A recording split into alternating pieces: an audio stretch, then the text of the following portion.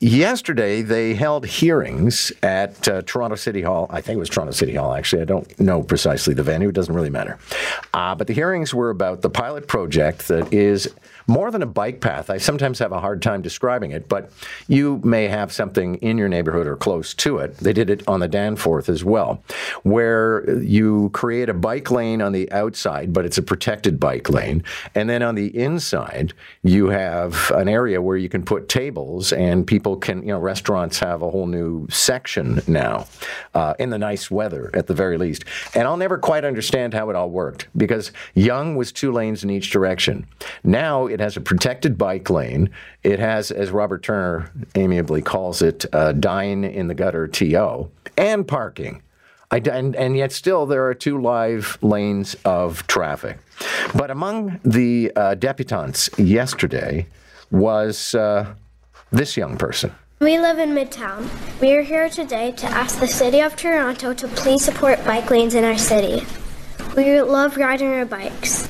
We ride to the park, we ride to school, we ride around the neighborhood. Right now we're little enough that we can still ride on the sidewalks. It makes my mom feel better because there aren't any bike lanes along our roads, but it's not the greatest. Most of the sidewalks in our neighborhood are really narrow, and we are sharing it with people that are walking, dogs that chase us, and don't even get me started on what a bike ride is like on garbage day. We wish there were more separated bike lanes in Toronto so that families like mine can go on bigger adventures and explore our city. So the city report came back and insisted that more people were biking, more pedestrians were coming and going, local merchants were happy with the whole thing.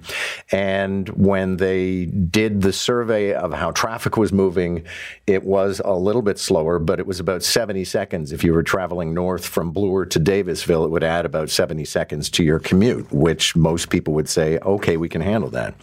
So not to give away the punchline too early, because we've got somebody coming up in just a second who doesn't like this program. But yesterday, the committee voted unanimously to approve it. So now it goes to General Council, City Council, and if it passes, then it becomes permanent. Trevor Townsend is founder of the neighborhood group BeRationalTO and joins us now. Good morning. Good morning. How are you? I'm okay. So that was a long introduction that gave very favorable impressions of this pilot project. What would be the unfavorable impression that you have? Well, first of all, let me just clarify one thing. I actually didn't found the group. It was founded about 2 years ago. I got involved more actively in the last few weeks when I learned that our neighborhood association had endorsed the bike lanes, and which didn't reflect what the people in our neighborhood, how people in our neighborhood felt about them. So, listen, the bottom line here is this organization, the BeRationalTO, is not anti-bike. Bicycle. We're certainly not. We believe that there should be room for everybody on the streets. Our issue is that this is a safety problem. The data that's been collected that everybody's who's supporting the initiative is referring to has been entirely gamed by the city staff, and unfortunately, we have tried for the last year. This organization has tried for the last year to obtain that information through access of information and other sources, and they've been stonewalled. If one goes back to the fire department, just very specifically, the fire department in 2019, August 19, 2019, released what they called their Fire Services Transformation Plan update. And on that update, they announced that they had done all of these impressive upgrades to their data collection, and that they could now provide to people and stakeholders just-in-time analytics that would provide response times. And so here's where the gaming and here's where the key of my issue is with this, with these bike lanes. They have broadened the data set that they're referring to include Mount Pleasant on the east and Avenue Road on the west, up to Davisville on the north, and Bloor Street on the south end. So the denominator, if you will, that they've used they've Right. expanded as large If as I may, possible. we're kind of getting into the weeds here. I'm hoping you can I'm kind sorry. of, yeah, because we're going to run out of time, and this is going to be your only point. And so far, I'm not sure what it is. The point is, that safety vehicles, fire and EMS can't get up and down Yonge Street on a timely basis, and the data they're referring to is referring to a much larger area than the problem area where vehicles are being stopped in gridlock traffic. Okay, because I went through the report, and by my understanding, response times for paramedics and fire trucks are up all over the city, but not by as much in the Yonge Street project, in which case we got to do something about response times, but it doesn't seem that Yonge is the problem.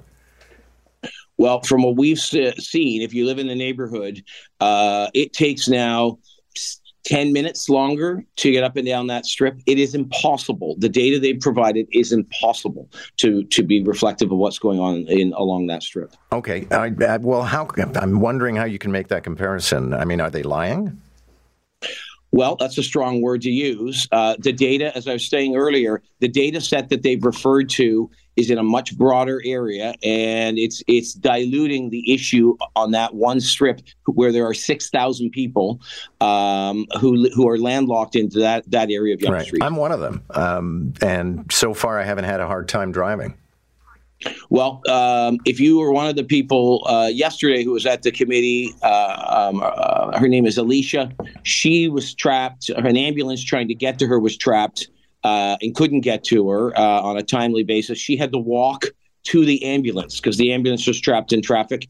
I've gone up and down Yonge Street and spoken to retailers. They are mortified. They see emergency response vehicles stuck in traffic all the time. So I'm pleased that you haven't had an issue, but that is not reflective of what's going on in that strip of Yonge Street. Okay, so the committee listened to testimony yesterday. Perhaps they already had made up their minds. I spoke to one councillor who said in the morning that he was voting in favor.